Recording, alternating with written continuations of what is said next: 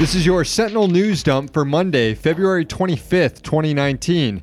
I'm Sam Sachs. I'm Sam Knight. We're broadcasting out of the Sentinel Fort in Washington, D.C. Check out the website, districtsentinel.com. Here's what happened today. Vice President Mike Pence is asking South American countries to step up economic pressure on Venezuela.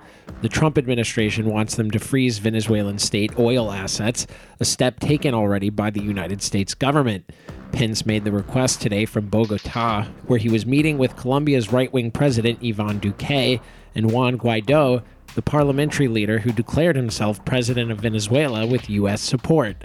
Pence's oil asset freeze request comes days after a failed plot to advance the coup under the pretense of humanitarian aid. International aid agencies operating in Venezuela have denounced the Trump administration for politicizing assistance and tying it to regime change. In news that shouldn't surprise all of us who lived through the 2008 financial meltdown and Great Recession, the agency in charge of overseeing the big banks is in danger of regulatory capture. A new Government Accountability Office report examined the Office of the Comptroller of the Currency, an agency that oversees 1,300 financial institutions and assets totaling more than $12 trillion. Reading from the report, quote, OCC has some policies that encourage transparency and accountability in its large bank supervision processes. However, weaknesses in documentation requirements may make large bank supervision more vulnerable to regulatory capture. One example offered, when staffing a bank examination team, OCC does not have a policy to verify that employees do not have active conflicts of interest with that bank. The GAO made 9 recommendations to the agency to improve oversight. The Supreme Court said today it would hear a case involving debt collection. Justices said they would decide on the litigation, which involves the statute of limitations, under the Fair Debt Collection Practices Act. The man appealing to the Supreme Court said the law should still apply 1 year after debtors find out that they were wronged. An appellate circuit in his case ruled otherwise, despite vastly different rulings in other circuits, as Courthouse News noted.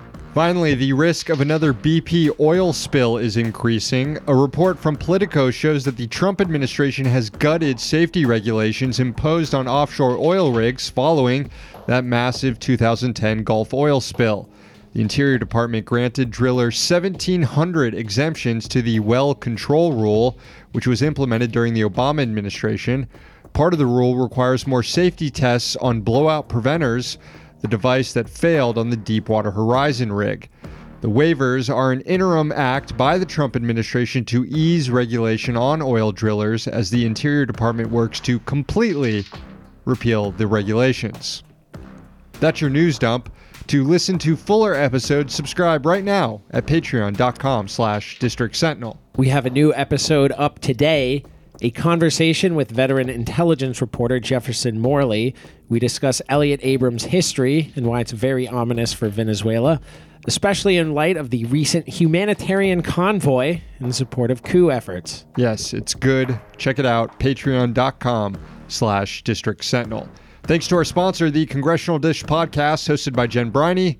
Find it at congressionaldish.com. We're back tomorrow. We're in D.C., so you don't have to be.